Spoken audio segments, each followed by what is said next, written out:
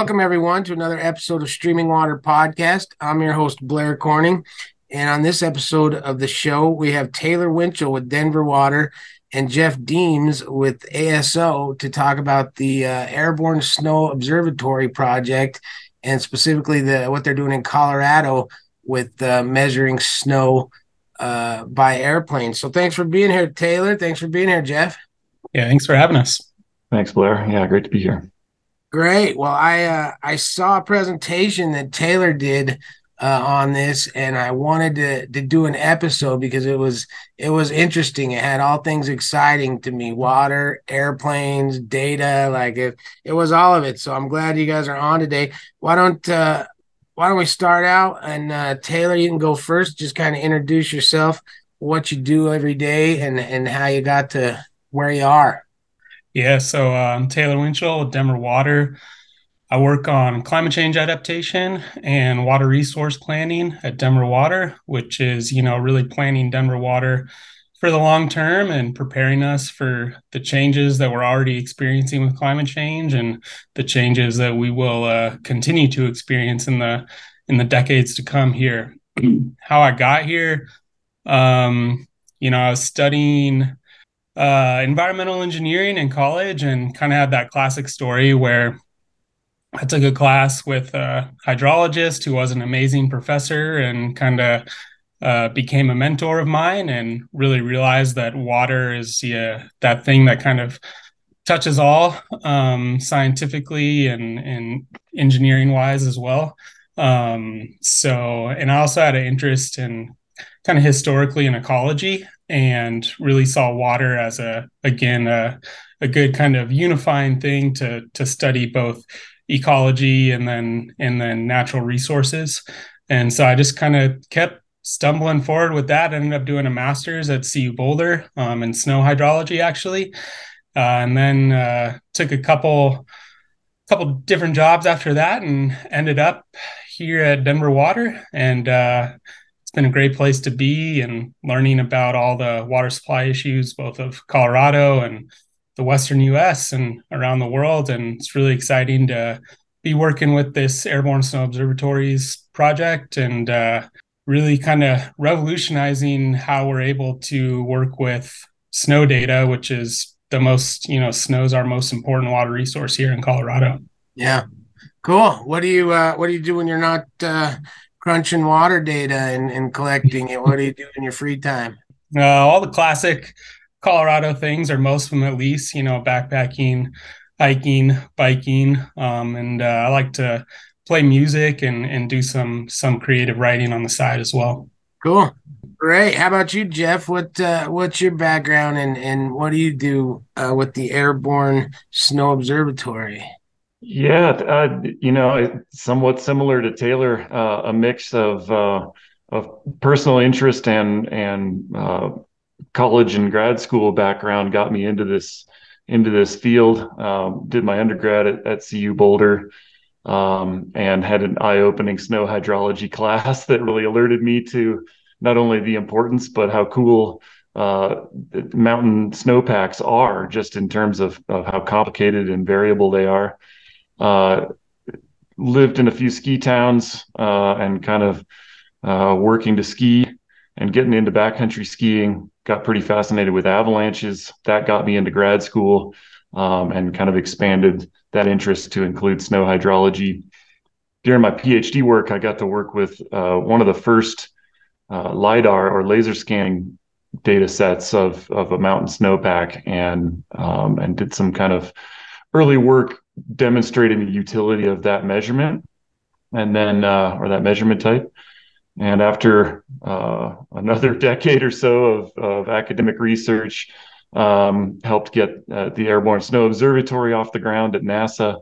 And then about 3 years ago, we transitioned that out of NASA to ASO Inc., where I'm the co-founder. So yeah, nowadays I get to mesh two of my favorite things: shooting lasers at snow and skiing, which turns out to be kind of two parts of the work that we do at ASO. Nice. Yeah, it sounds like I say, this this project involves all the cool things in Colorado. So that's why it seems exciting to me. So maybe just getting into it, and I'll just throw these out there. I think these are more for well, these could be for either of you, but I know you have a good background as a co-founder of the Airborne Snow Observatory. But can you go into what is that? What's airborne snow measurement, and why is it done? Why is it important? Yeah, great question. So, as Taylor mentioned, the mountain snowpack is our major water resource in the Western United States and elsewhere around the globe. And keeping tabs on how much water is in our mountains in the form of snow is a key component towards effective water management for all of the human and natural systems that depend on that resource. The conventional way that we keep tabs on the Mount Snowpack is through a series of manual and automated station measurements that are scattered around the mountains. And it's kind of one dimensional. They provide a continuous measurement in time, but not a comprehensive inventory of the amount of water stored in the snowpack. We've developed this technology using airborne laser and hyperspectral imaging. I can get into what those involve. Measurements that really provide that full wall-to-wall, full watershed picture of the mountain snowpack, in particular, the amount of water stored as snow. Combined with the existing station measurements, this gives us a much more comprehensive picture of what that water resource is and supports a resilient and robust water management infrastructure going forward into our changing climate. So this technology with the laser measurement by plane, have you found it's more accurate than other methods? And if so, like what kind of accuracy have you seen? Ground truthing it against what actually comes in a reservoir. Comes down the mountainside. Yeah, so it's not only extremely accurate, but it is spatially comprehensive. So we with the LiDAR system basically makes an elevation map, highly accurate, high resolution elevation map. We do that multiple times, once when there's no snow, and again when there is snow. The subtraction of those elevation gives us a snow depth measurement. And so we get a snow depth every 10 feet everywhere throughout the watershed. So it's really this comprehensive picture. Those measurements are accurate to 5 centimeters or better vertically. So that's a couple inches or usually better than that when compared to station and manual measurements. We combine that with a model that simulates the snow density. That's verified again by those same station measurements. And the combination of those two gives us the water equivalent. Getting from a water equivalent to runoff, there's a number of other processes involved. Processes like infiltration into soils, evapotranspiration from trees and other vegetation, sucking up that water and putting it into the atmosphere, and so on. So we get some fraction of that total snow volume as runoff. That those other things vary year to year too. The soil moisture is different depending on what happened last year, and the vegetation health, et cetera, all impact what fraction or the runoff efficiency of that snowpack. But by starting from an accurate snowpack volume, we can better constrain those other components to get to a better estimate of runoff. Taylor, what do you think about all this? Yeah, just to put that in perspective too, like what we always talk about in the Colorado water community, the Western water community, is that here in the Western US, the snowpack is our largest reservoir. We hear that thrown out all the time in how we talk about water. The thing is, historically, we haven't been able to measure actually how much water is in that reservoir. So we have this amazing network of stations primarily snowtail stations, which are great. I'm a huge proponent of snowtail stations. I think we should continue to, fund and expand the snowtail network moving forward. But we also, need to recognize the limitations of information that network provides. So, that provides us measurements at point locations in watersheds, which are useful index values to compare to what those points look like in the past, but they don't necessarily give us that measurement of how much water is actually in the snowpack across an entire watershed.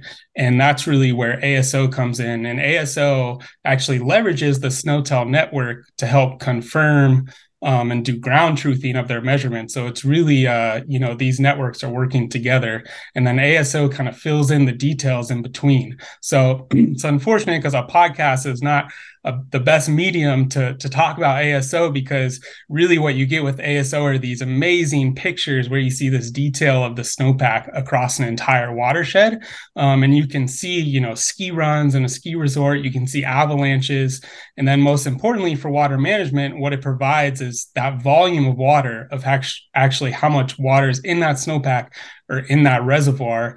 And then water managers can use that to make operational decisions. And so you can imagine, all of our major reservoirs that are not the snowpack. So you can think in Colorado, like Dillon Reservoir, Blue Mesa, and then, insert any reservoir you want, and then expand to Lake Powell, Lake Mead, down south on the river.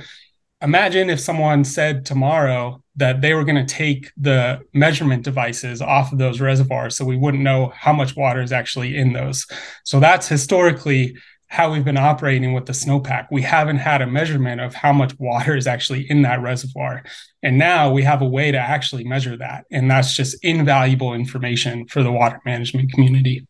Yeah, that is incredible. So the snowtail, is that just, folks on cross backcountry skis going and putting a measuring stick into the snow, or is that what we're talking about, going from there to monitoring the whole watershed with a plane? So the Natural Resource Conservation Service, or NRCS, which is part of the Department of Agriculture, they maintain two different measurement types. One is called a snow course, which is a manual measurement, and the other is called SNOWTEL, which stands for snow telemetry, and it's an automated station. So the snow course measurement literally involves taking a core sample of the snowpack. There's a tube known as a Mount Rose sampler or a federal sampler that folks will run out on skis or snowshoes into the backcountry, plunge this thing into the snowpack, remove a core, and weigh it on a scale. And that tells them how much water is there in the form of snow. These measurements have been made for a long time. The longest running snow course in the United States is on Mount Rose, Nevada, which started in 1910. And so those data sets provide this really long-term record of snow accumulation on a monthly interval throughout the snow season at many locations around the West. Starting in the 1970s, the SNOWTEL network began to be installed by NRCS, and those primarily use what we call a snow pillow, which is like a bladder of antifreeze that sits on the ground, and the snowpack accumulates on it and compresses that antifreeze, and they measure the pressure that's inside that pillow. And so it's in effect a liquid scale, also weighing the snowpack there and reading out in units of water equivalent. So that really builds on that longer term manual snow course record. And now there's close to 1,000 of these SNOWTEL automated stations throughout the Western United States, which sounds like a lot, except that what that means over the wide Western United States is that you're lucky to have one of those station measurements in your watershed. Many times there isn't one. Some watersheds have several. But either way, it's basically like looking at your 4K high def television and only lighting up 4 or 6 pixels on it and trying to figure out what show you're watching. So while you have a continuous record in time, which is extremely important, we're missing that spatial component. And that's where we can come in, making the airborne maps and really helping build out both that continuous in time and spatially complete view of the mountain snowpack. Nice. Yeah, maybe Taylor, maybe you know this, but like I know in spring, like how much difference is there between like dry snow and wet snow, or how much moisture can snow? Does it generally hold about the same amount? Does it vary widely? I know in spring you get those wet snows, breaks all the trees. Some of the times it's dry. I don't even know my question here, but what's the difference in moisture in snow? Yeah, it varies widely, both in time. So as the snowpack season progresses from winter through spring, and then also in space across a watershed, even 10 feet to your right, 10 feet to your left, it could be really different. So, generally when snow initially falls, it's less dense. It's kind of that lighter, fluffier snow that you might think about that snow you want to ski initially. And then as the season progresses, it starts to compact, melt a bit, and it densifies through the season. And it's huge. You get really big differences. So as the season progresses, and then again spatially throughout the watershed. So that's why it's important to combine the depth of the snow with actually what the density of the snow is, because just measuring the depth of the snow doesn't actually tell you how much water is in that snowpack. If you were to just melt that snow down, you need the density as well. And Jeff Jeff thinks about this day in, day out, every day, and I'm sure he could add some good commentary here as well. Yeah, you've got it there, Taylor. We have one thing going for us, I think, in this measurement process, and that is that both the depth and the density, so depth times density gives us the water equivalent, which is what we're really after. Both the depth and the density vary strongly across space and through time, but depth varies more. In fact, quite a lot more. The biggest component of the variation in the water equivalent of the snowpack across the landscape comes from variation in depth. And we're measuring that directly and very accurately. There's some residual uncertainty in our estimation of snowpack density, which again, we use a model to simulate that, and then we tie it to the measurements at a snowtel locations or snow courses or other manual measurements. But the fact that the density varies much more smoothly across the landscape than depth does gives us an advantage to making an accurate water equivalent map for a full watershed. All right. That is that's interesting. Can you take us, you mentioned LIDAR, which I don't know if that's an acronym, or you mentioned lasers. Maybe just take us through some of the technology that you use, how you measure the snow from the bottom of an airplane and measure the depth, and just take us through some of the technology. I think it's fascinating.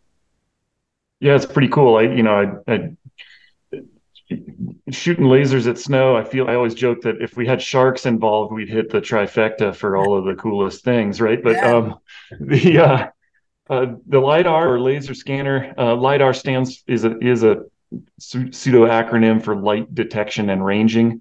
It kind of riffs on radar, which is we use that as just a verb or a noun now, but radar originally is an accurate acronym for radio detection and ranging.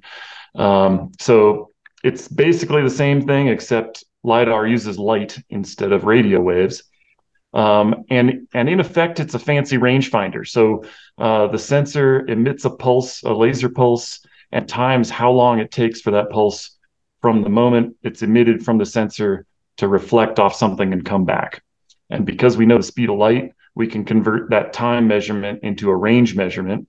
And then because we know where the aircraft is and where it's pointing because of a GPS system on board, we can convert that range measurement into an actual XYZ or position in 3D space on the ground. The sensor scans back and forth with this pulsed laser, emitting something like 500,000 shots per second. And so it's really just sweeping the entire landscape as we fly along. So every one of those shots gets converted into an elevation measurement.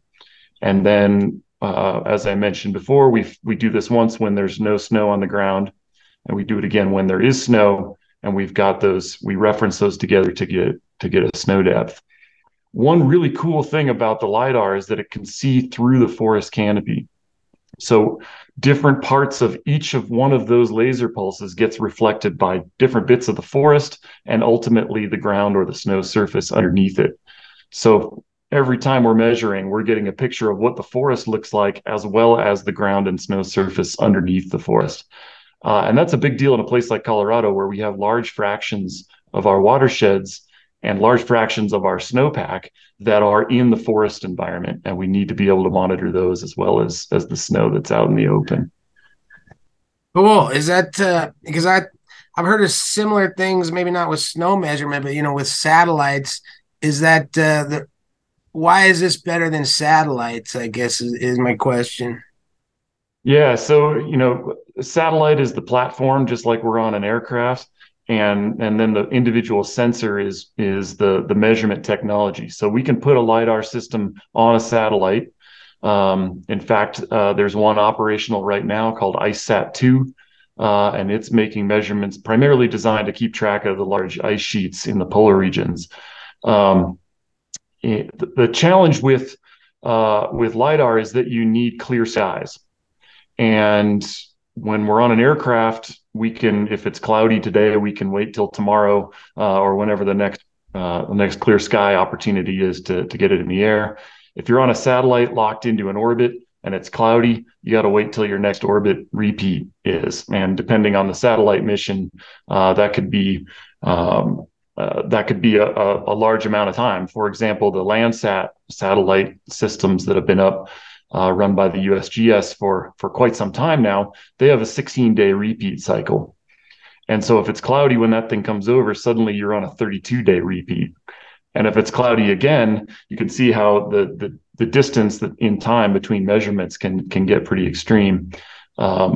For active water management interests, the snowpack changes pretty fast. And so data latency and the ability to measure the snowpack at times that are relevant for water management decisions is kind of a key component. So we see the Airborne platform as being pretty nimble compared to a satellite system. It's also quite a bit less expensive. A satellite mission, could be several $billion, which would keep us flying for quite some time. Nice. Yeah, it sounds. I think I need to do like a live bit of this podcast from inside the actual airplane to really get the feel. That would help. But yeah, can you maybe take us through like a day of monitoring? Like how long does it take to do a whole watershed? What does it look like to get the plane up in the air? And just what's a day look like? Yeah, so we've got several different teams at work. We've got our flight team, we've got our compute team, and then our data products team. And because we're trying to generate data products within 3 days of collecting the data, so that they're maximally useful for water management decisions, all of these teams have to work in concert. So we're eyeballing, working with our partners such as Taylor at Denver Water, eyeballing when the optimal time for a survey flight is. And we're getting up to that date, we're looking at the weather, looking at the flight conditions, and making the go no go decision on whether we're going to fly that day. Once that decision's made, we try to time the flight as well, so that we're getting clear sky conditions and good illumination angles if possible for the cameras. Then our flight team will get to the airport early and get all the instruments ready, run all our ground tests, and then take off for somewhere between a 3 to 6 hour flight, depending on the size of the watershed. And once they're in the air, they get on survey, and they're basically mowing the lawn back and forth over the watershed in overlapping stripes of data on the ground. So flying back and forth, and collecting all this data. They're actively monitoring the data coming in from the instruments so they can see if there's any kind of issue. They can abandon the line and start it over again. And so once that duration's reached, either because they complete the watershed or we get low on fuel and have to go down for more, they return to base, and then pretty shortly thereafter grab the flight drives, run across the street to our data upload location, stuff those drives into our upload computer, and upload the data to the cloud. And then it's a handoff to our compute team. They're kicking off all of the post processing that turns those raw data into something that looks intelligible to us, in terms of an elevation data product, or radiances from our spectrometers. Once those raw products are processed, it gets handed off to our super team, we call them. They're the ones that turn these into snow depths and water equivalents, and snow albedos, and those are our final delivery products.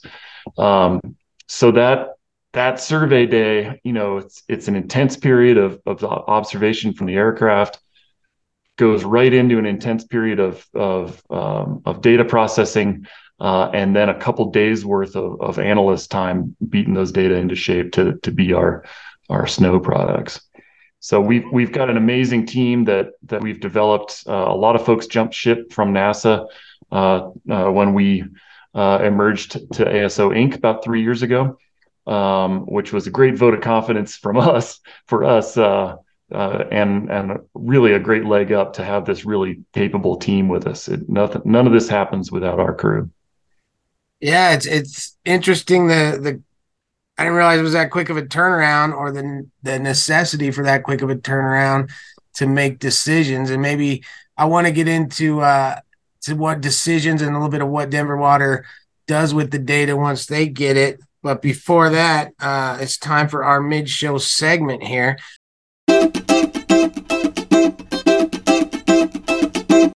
So I have an article, and you guys can chime in if you want, but this was super interesting to me. It's called "This African Bird's Superpower May Inspire a Better Water Bottle." It was written by somebody called Girl Scientist, and this is in Forbes website.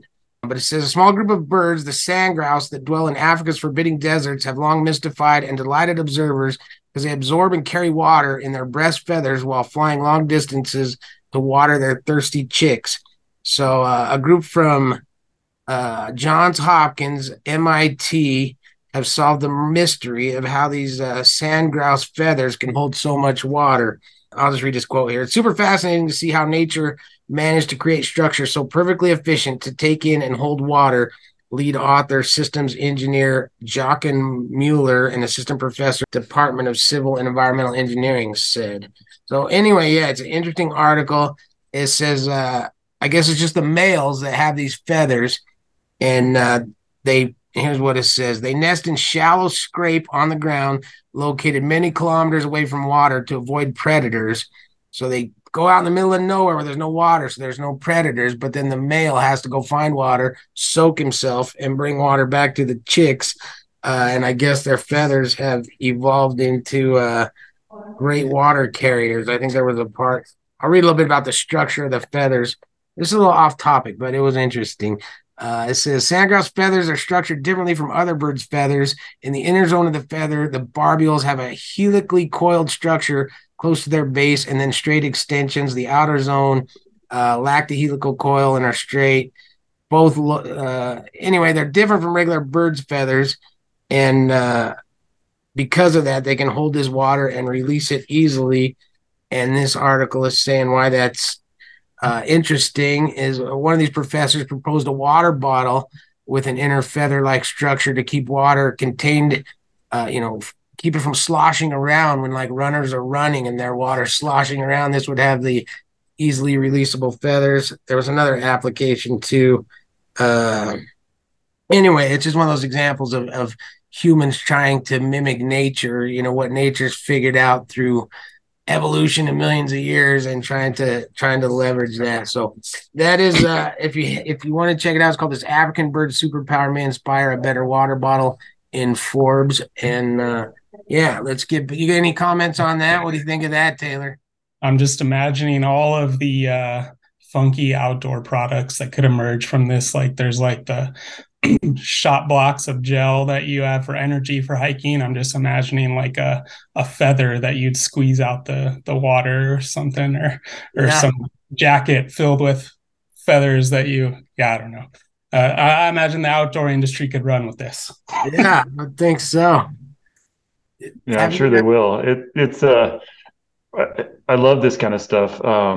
The learning from nature. Nature's had, millions of years of evolution to evolve these kind of niche capacities, and we can learn from them. This one reminds me of the folks who are looking at gecko feet at a microscopic level, and are designing robots that can climb walls using that same like micro hair gecko feet style thing. You never know where this will lead. The initial thought is, same mode as the grouse are using it to store water. But who knows? Maybe if you make the feather out of a different material, it turns into a storage and purification possibility or something. Like, you never know where something like this is going to go. I love Yeah. it. Yeah, that is interesting, man. You might have just thought of $1 million idea. We better patent that. We better get You that. heard it here first. Yeah. Right. All right, let's get back to the topic at hand here. So Taylor, once this ASO, the plane lands, they crunch the data, they give you the data. What do you do with that over at Denver Water, and what decisions are you making with that? Yeah, we've been learning a ton from it ever since we started utilizing ASO data. We actually had our first flights, did our first ASO flights in one of our watersheds in 2019 above Dillon Reservoir in the Blue River watershed there. And for those in Colorado, might remember that 2019 we got some late spring snowstorms, and those really came primarily at like the higher elevations in the watershed. So as the snow had already been melting out, these snowtel stations that we were talking about earlier in that watershed were the majority of them had almost completely melted out. So, the way we kind of talk about that is at that point you sort of go blind as to how much snow is remaining in the watershed at those higher elevations above the snowtells. And when ASO did a flight around this time, they were able to measure how much snow was still at those high elevations, that extra snow that had fallen through the season, and that we weren't able to get a good estimate of otherwise. And the data showed that there was still something like 107,000 acre feet of water in the.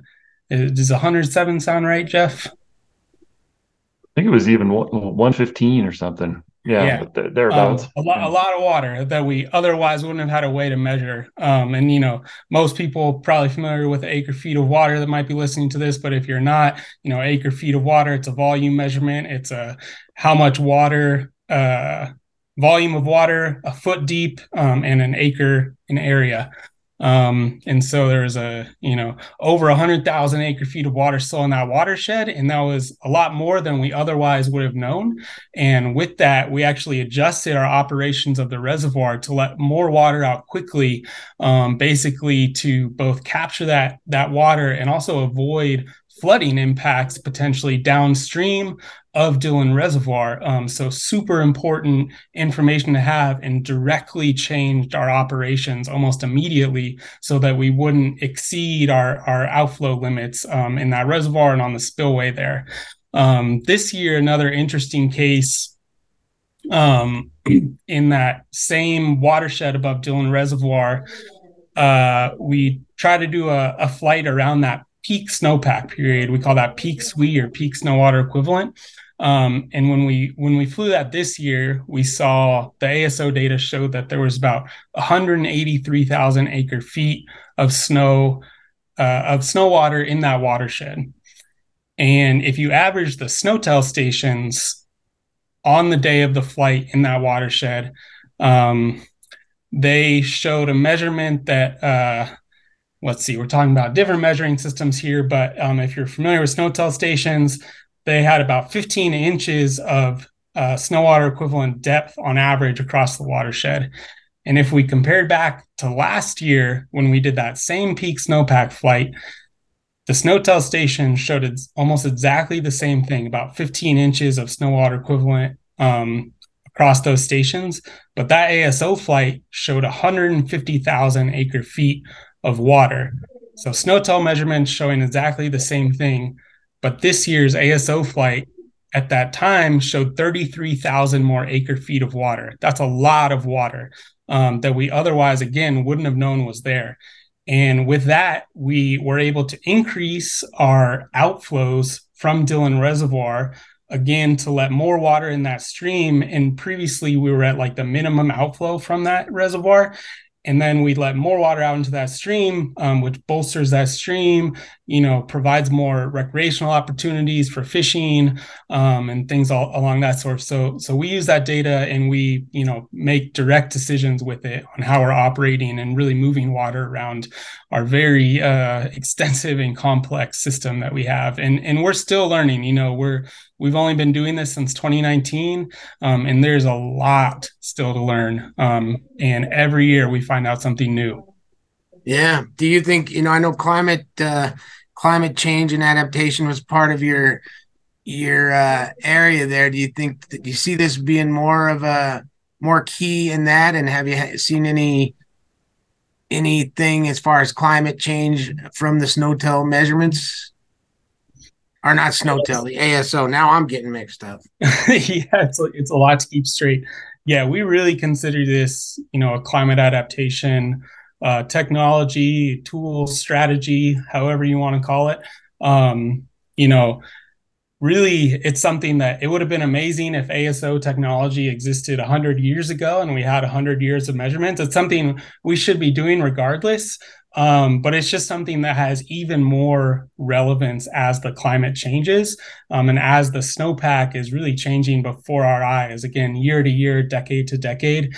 The snowpack is something that is directly impacted by climate change, both from changes in temperature, and then potential changes in precipitation, how precipitation falls, when, where it falls, how snow melts.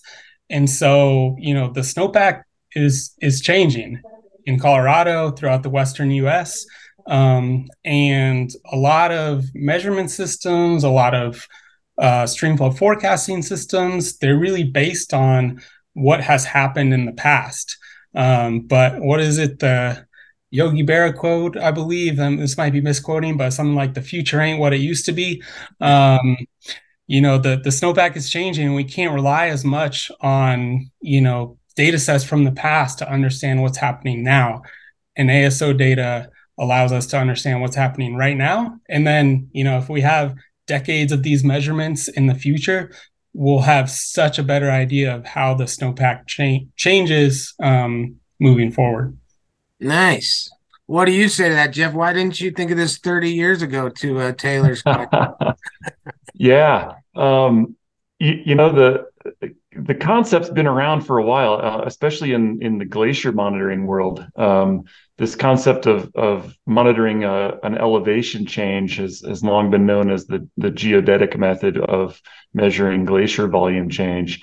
Doing it on a full watershed scale for snowpack accurately and quickly hasn't really been possible before about a dozen years ago. And we started this concept up right around the time that a commercial LiDAR technology developed to the point where that would allow what we're doing now.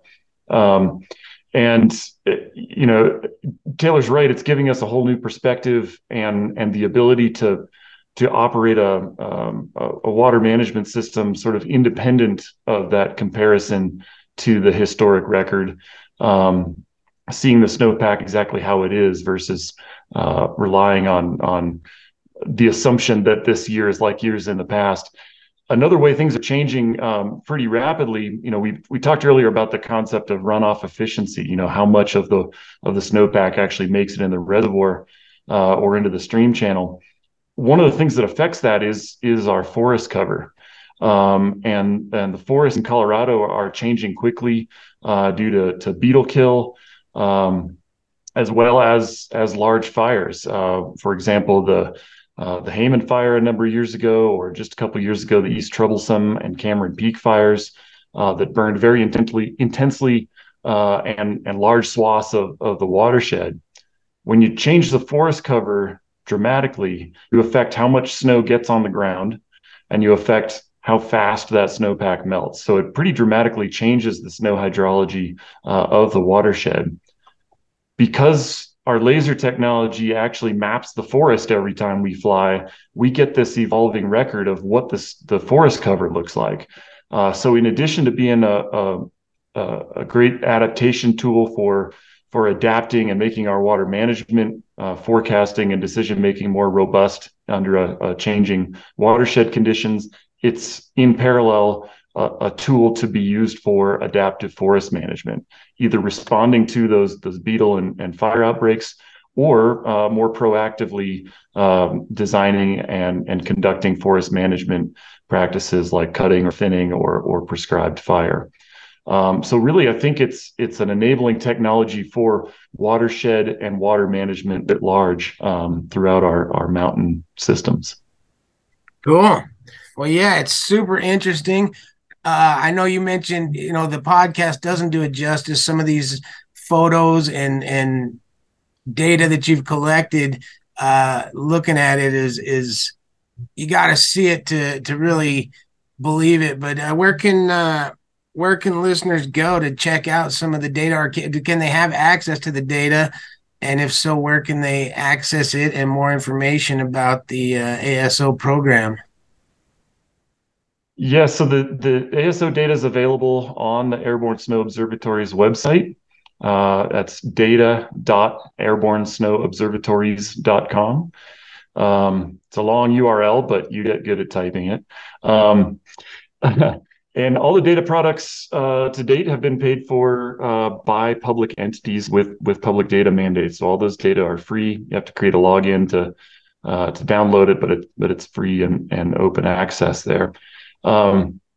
Additionally, some products and other modeling components, as well as some more programmatic stuff like helping to build out this program, are available through a website that a stakeholder group that we help run in Colorado maintains. It's the Colorado Airborne Snow Measurement Group, or CASM, and it's coloradosnow.org.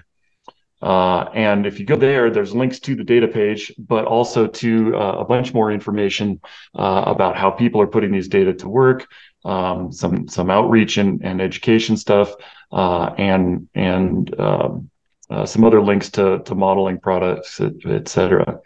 So that's a great resource. And honestly, that group, which Taylor has helped co-found, the Colorado Airborne Snow Measurement Group, is really a super interesting and excellent effort to really enhance and build out this much needed program throughout the state of Colorado.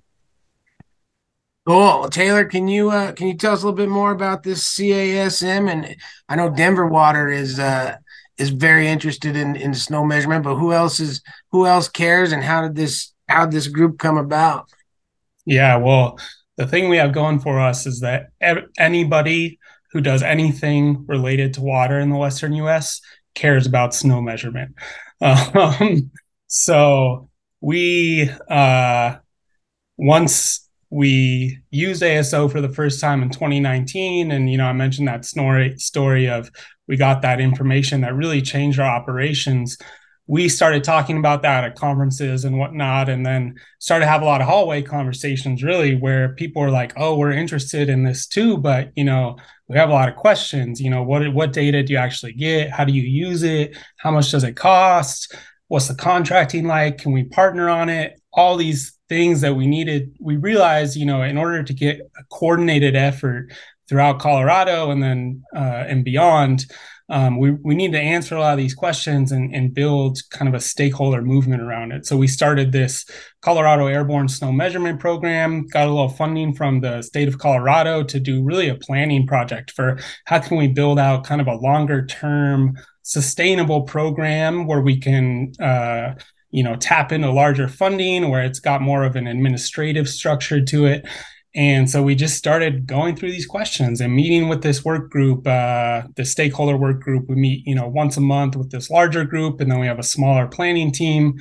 And this planning team, it's a really neat team. Like Jeff mentioned, it really involves people kind of from many geographies across Colorado on both sides of the Continental Divide, folks from larger and smaller water providers, and just working through these questions of, how can we figure this out really administratively to make sure people have access to this data moving forward that really everybody can be able to benefit from. And so we're still working. We don't have the answer yet, but we have more answers than we did a couple of years ago. And we've been, folks have been getting really excited about it and really realizing the value. And we're really still working towards tapping into that kind of long-term sustained funding source to be able to support this moving forward. Cool. Well, it sounds like a great group and a great technology to get us the data that we need to manage these complex water systems and water resources we have. So, yeah, thanks again for being on. Are you ready for the end of show quiz now? Yeah, bring it on. All right. It is a 3-question quiz, and I wanted to make it topical. So this one's on snow. So you probably do very well, but we'll see. Number 1, you guys can collaborate on this and give me your final answer. But okay, I'm gonna give you the plot of a Hallmark movie, and you tell me which Hallmark movie it is. An executive examines a rustic lodge in preparation for redevelopment of the old lodge, but unexpected romance changes her heart during the process. Is that the plot to Let It Snow? A, B, Winter Christmas, C, A Christmas Detour, or D, Snow Bride? What is that the plot to? Just to clarify, are those actual Hallmark movies? Oh yeah, those are Hallmark movies. Wow. Fascinating.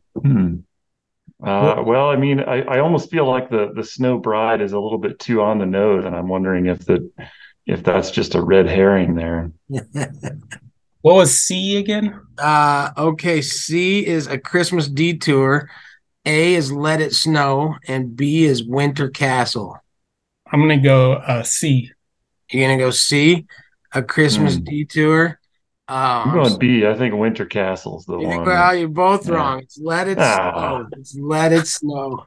Those other ones are good, though. Those are quality Hallmark movies. But let's move on to number 2.